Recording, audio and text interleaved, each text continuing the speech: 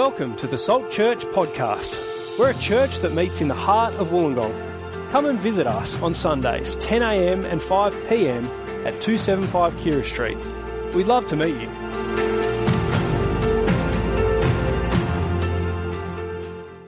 As we get into Matthew's Gospel, so let's pray.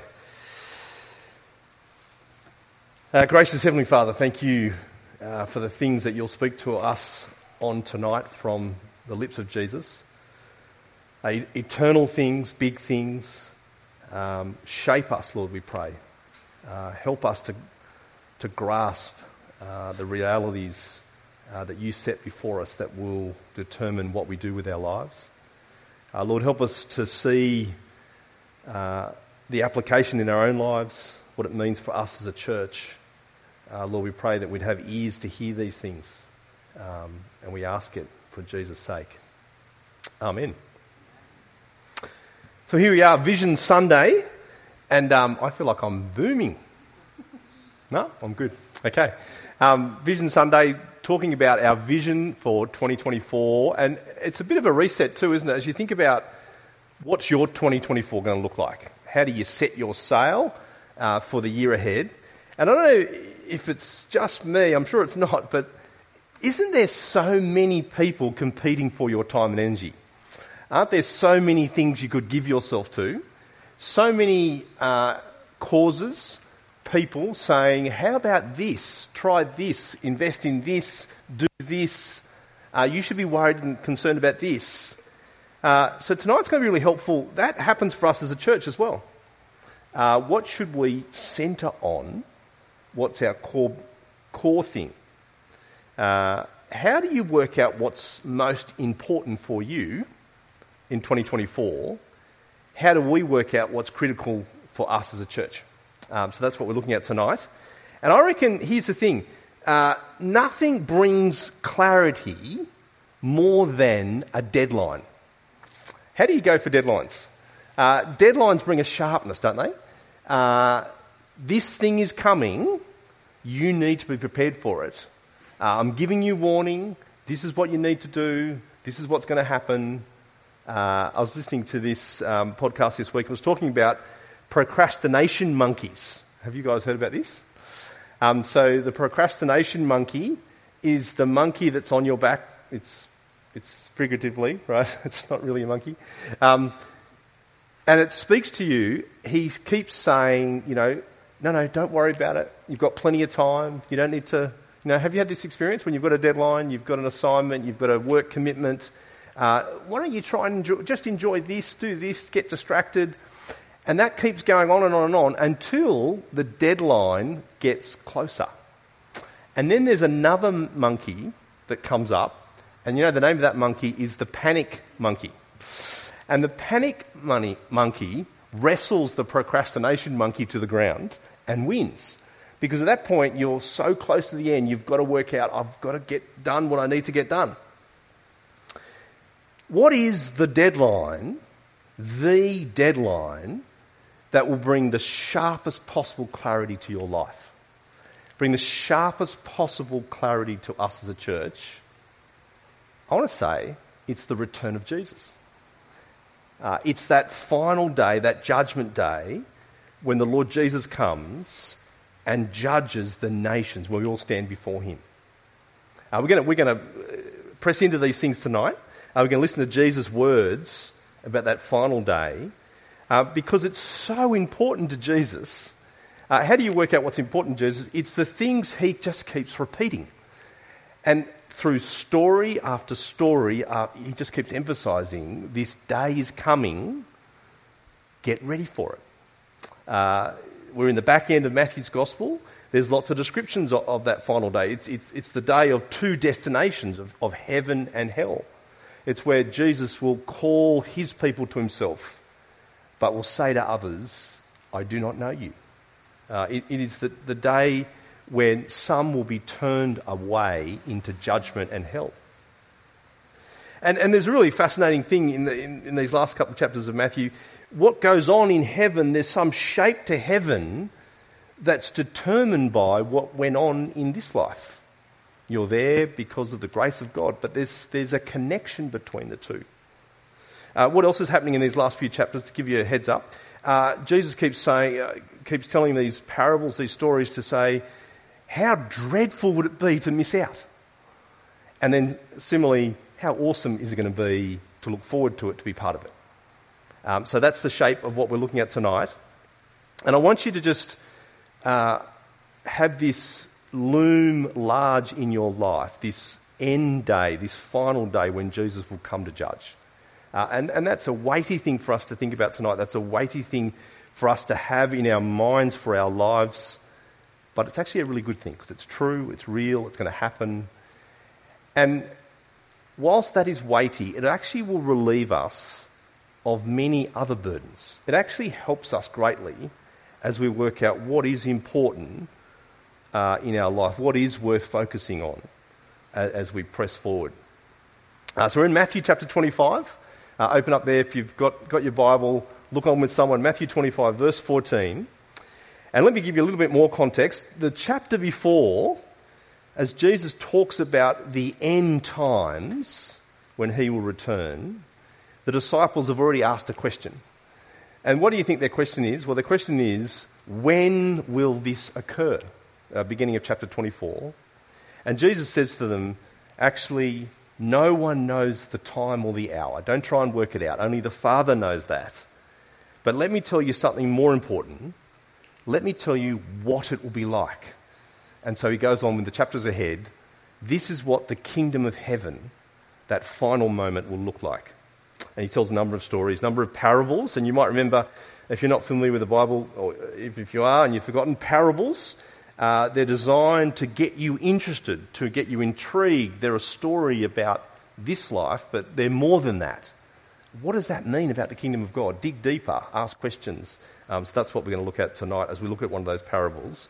And it's a particular one that talks about what are you investing in? What are you giving your life to? What are we investing in as a church as we apply it to us? So Matthew 25, look at the parable with me, verse 14. It's not a difficult parable. Let me read it. Verse 14. Again, it will be like a man going on a journey who called his servants and entrusted his wealth to them. To one he gave 5 bags of gold, to another 2 bags, and to another 1 bag, each according to his ability. Then he went on his journey. So simple picture, you've got a master, and the master is wealthy, so he's a prosperous man. He's a generous man. He's entrusting his wealth to others. You get that impression it's his wealth, but he's giving it out to others according to their ability, with the expectation that they'll invest that money, they'll do something with it to have a gain from his wealth. And he gives out different amounts. So first person, 5 bags of gold. Second person, 2 bags of gold. Third person, 1 bag of gold, according to their abilities.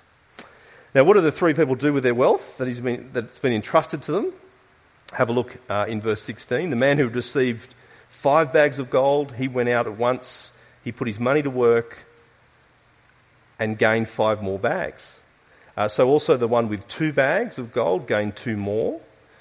But the man who received 1 bag went off, dug a hole in the ground and hid his master's money. Reminds me of that line in The Castle. He dug a hole. What's going on there? Let's look at the master's response. So you get the idea. Firstly, first guy gets 100%, 5 more bags. Second guy gets 100% profit, 2 more bags. Third guy buries it in the ground. What's the master's response? Well, verse 19, it's great joy and pleasure for the first 2 people, isn't it? So what does he say to them? Well done, good and faithful servant. You have been faithful with a few things. I'll put you in charge of many things. Come and share in your master's happiness. Great joy, great celebration. The master's pleased with them. But what does the third guy have to say for himself? And how does the master respond? Look at verse 24. Then the man who'd received 1 bag of gold came came, "Master," he said, I knew you are a hard man, harvesting where you'd not sown and gathering where you'd not scattered seed. So I was afraid and went out and hid your gold in the ground. See, here is what belongs to you." And the response from the master is one of anger, isn't it? Do you notice that? It's not just, "Oh, you didn't do so well, come on in." It's actually, "I'm angry with you." Verse 26, the master replies, "You wicked and lazy servant. So you knew that I harvest where I'd not sown and gather where I'd not scattered seed. Well then, you should have put my money on deposit with the bankers, so that when I returned, I would have received it back with interest." And notice what happens. He takes from that person the one bag of gold he had and gives it to the one who made the extra 5 bags, the 10 bags. And notice in verse 30, it's actually more devastating. This third person is cast out of the kingdom. So angry is the master. It's actually the description of judgment and hell that Jesus uses. Out into the darkness where there'll be weeping and gnashing of teeth. It's meant to just give you that awful picture of judgment and hell. And so this third person, it's the person who doesn't love the master doesn't want anything to do with, doesn't know, and takes from him to actually give to others as he casts out this third person.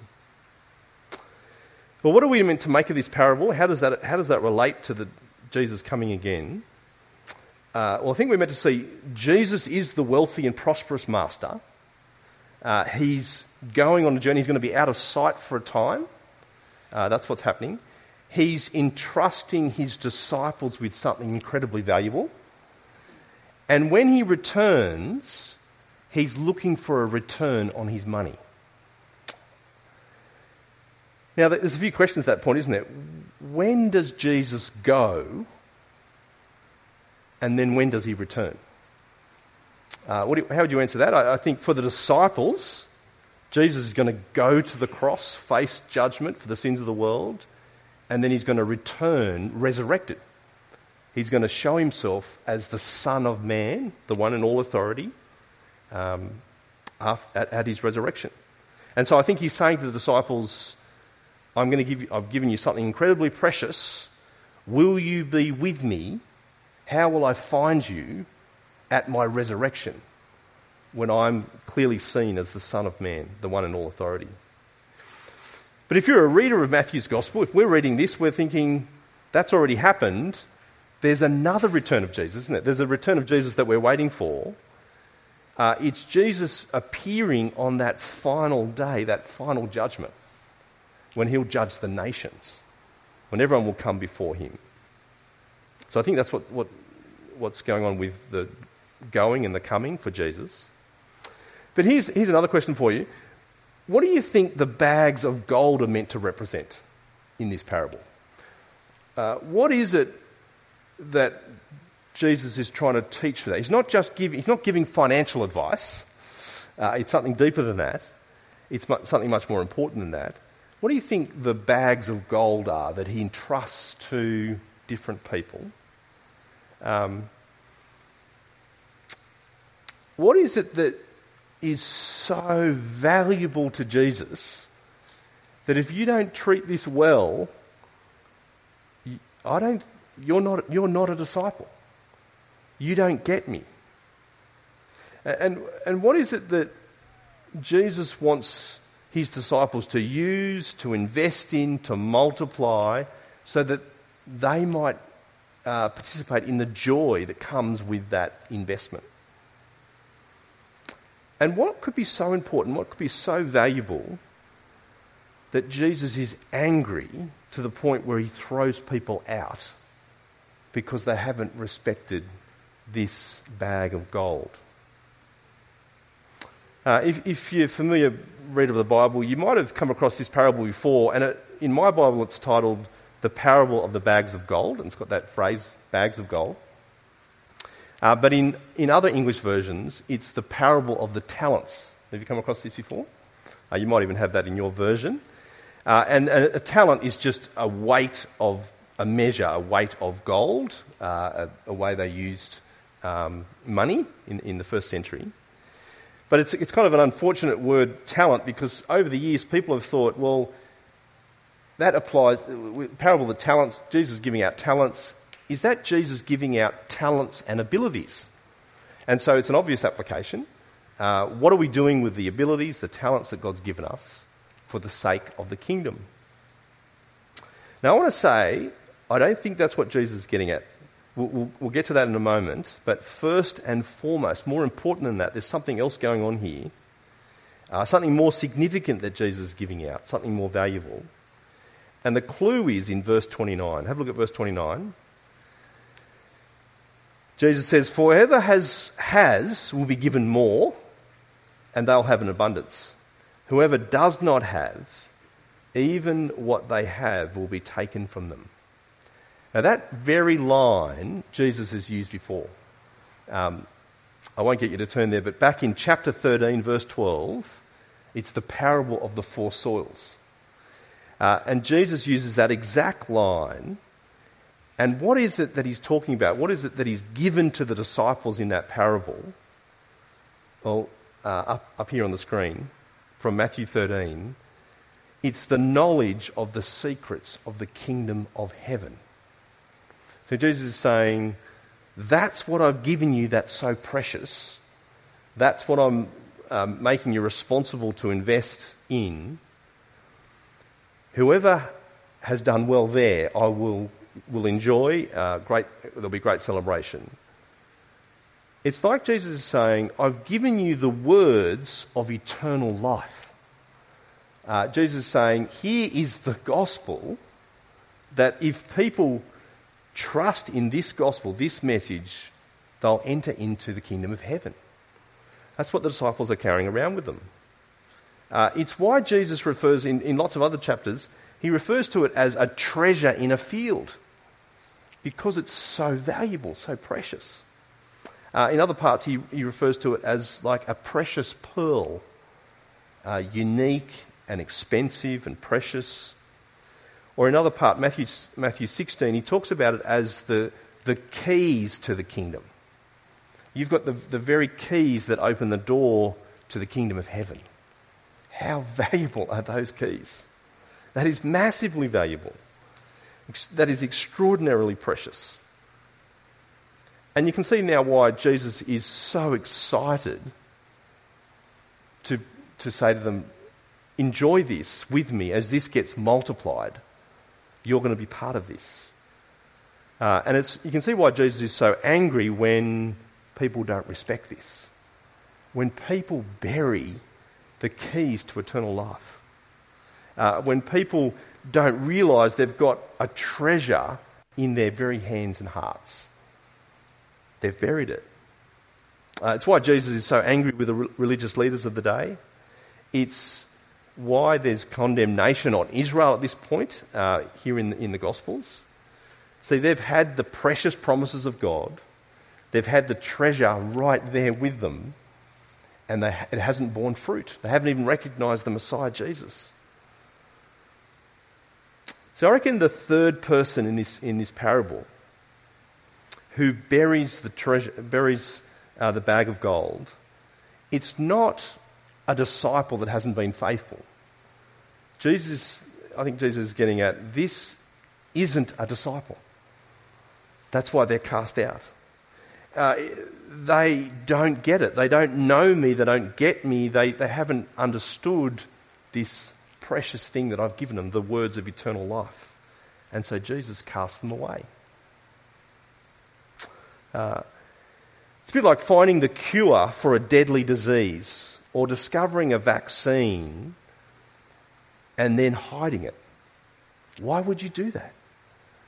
If you do that, you don't respect what you've got in your hands. You don't respect the person who's developed it. You don't love and care for the people that need it. You don't get it. I was learning this afternoon, there's the guy that developed the vaccine for polio. So when polio. Most of us don't even know what polio is, but it was a disease that killed people in the 40s and 50s at its peak. It would paralyse people or kill people. About 500,000 people worldwide every year would die from polio. And Dr. Jonas Salk in 1955 develops the vaccine, and he doesn't put any legal patent on it. He doesn't want anything to get in the way of this vaccine getting out to every single person across the globe, because he wants lives saved. And so people are asking, aren't you going to put some legal protection on this? Aren't you going to benefit? No. I don't want anything in the way of this going out to the whole world. This is so precious. And it's the case with the words of eternal life, isn't it? People are dying. People are about to face the judgment of God. We have the words of eternal life. The disciples are carrying within them the very key to the door to eternal life. I reckon that has massive implications for us, doesn't it? As we think about our relationships, as we think about the people we know, speaking the words of eternal life as we have opportunity. Not hiding the very precious thing that God's given us, but speaking it.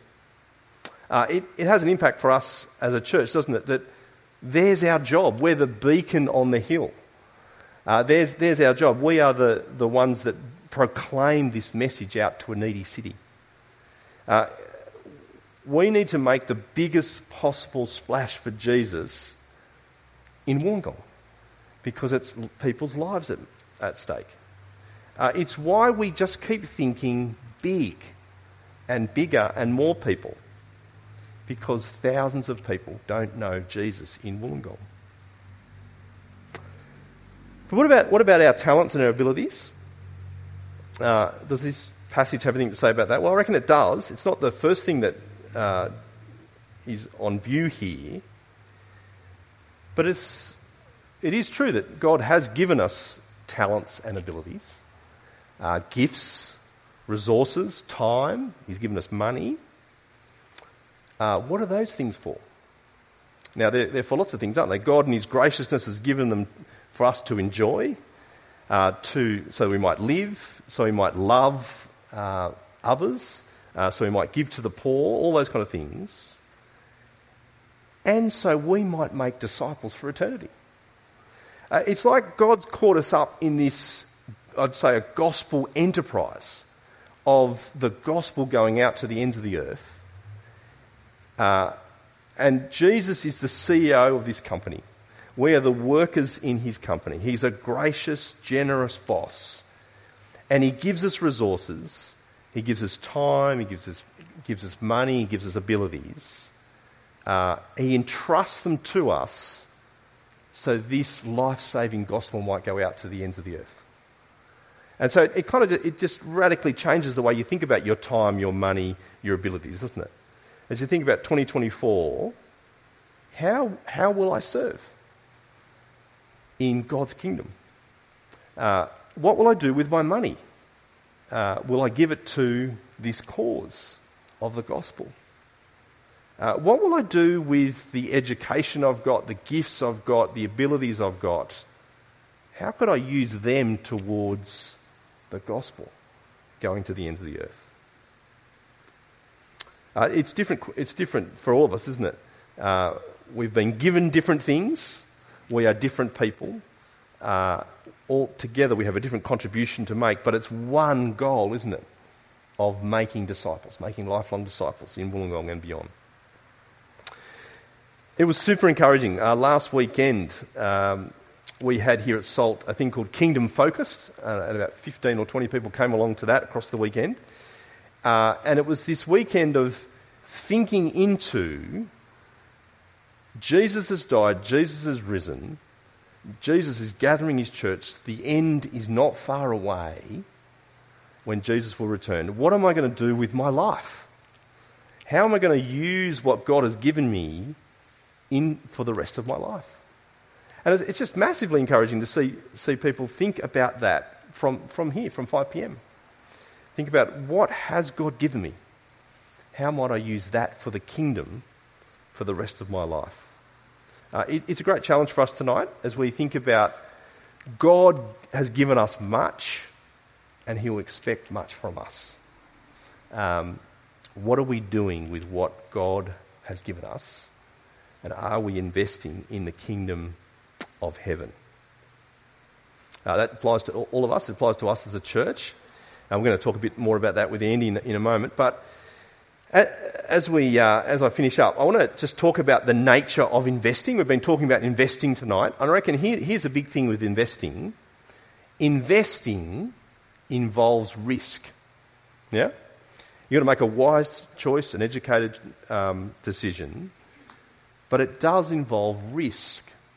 I'm going to use my time, I'm going to use my ability, I'm going to give my money. I don't have total control on how that will look when it comes to the kingdom of God. I don't know how people respond as I put the word out there, as I talk to people about Jesus, as I invite. That's the nature of investing, having a go, taking a risk. But here's the thing. How much risk do you reckon you'll take? How much do you reckon you'll give of yourself, your abilities, your time, your money? How much will you give of all those things? Here's three things as we finish. I reckon that will answer that question for you. Three things from the parable we've seen tonight. I reckon the first one is, how convicted are you that the end is actually coming? If you think this life is all there is, why would you give to the cause of Jesus? It's being convicted that Jesus is returning that means I'm prepared to put it on the line for Jesus.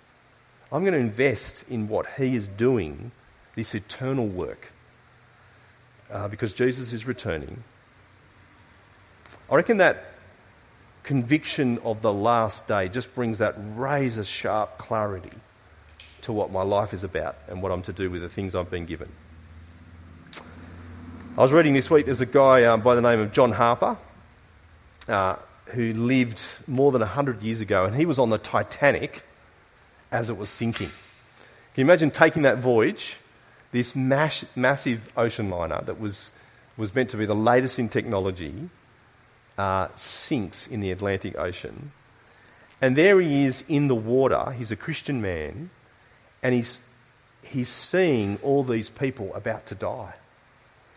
And I think he had his daughter with him, and he made sure his daughter was okay. He put her in a lifeboat. But then he started swimming out to people and pleading with them to trust Jesus. See, at that moment, it's crystal clear what you need to do, isn't it? We're all about to die. We're talking minutes here. Let me tell you about Jesus. You need to trust Jesus. And he went back to people several times. And it's an immensely clarifying position for the person in the water, isn't it? I'm about to die. There's no more distractions. There's no more what ifs. I've got to make a call on Jesus because my time is about to end. There was a guy that was converted in the water, and then he returned to it. He was saved. He was rescued in the end. He went back to America. I didn't get to explore his life. But gee, as he heads back into America, he could so easily lose that clarity, couldn't he? He could so easily be distracted and deterred or not think that Jesus is coming again. When he was there in the water, it was crystal clear. The end is coming. That makes some decisions for me. So are you convicted that the end is coming? Second one is, it has to do with your ability to put to good use the things that God has given you. How much will you have? How much does Jesus give out? It feels like in this parable that Jesus is giving it out according to your ability, according to how much you get this. It's kind of like, why would God give you more if you don't know how to handle what you have? It's there for the kingdom. It's there to be generous with. What are you doing with it? Do you get it? Do you have that razor-sharp focus for the kingdom so that you might put to good use what God has given you, so that he might give you more, so you might put that to good use for the sake of the kingdom too? And here's the third one. I reckon the third one has to do with your view of Jesus, your view of the Master. See, notice for the first two people, they had a very different view of the Master than the third person. What's the third person's view of the Master? He is stingy. He is a taskmaster. He doesn't care. He's going to rip me off. He just wants to benefit from me. That's not Jesus at all. That person doesn't even know Jesus. You won't give yourself to that kind of master. But who is Jesus? What do the first two people get? He's the one who's abundantly generous, abundantly gracious, the one who wants to share things with you so that you might share in the kingdom. It really has to do with your view of Jesus. How much you'll give yourself. We're going to pray in a moment. But there's the challenge for us tonight. What will you do with the things that God has entrusted you to? We're going to talk in a moment, what will we do at Salt Church with the things that God has entrusted to us? And what will Jesus say to you on that last day? How will Jesus find you as he looks for a return on his investment?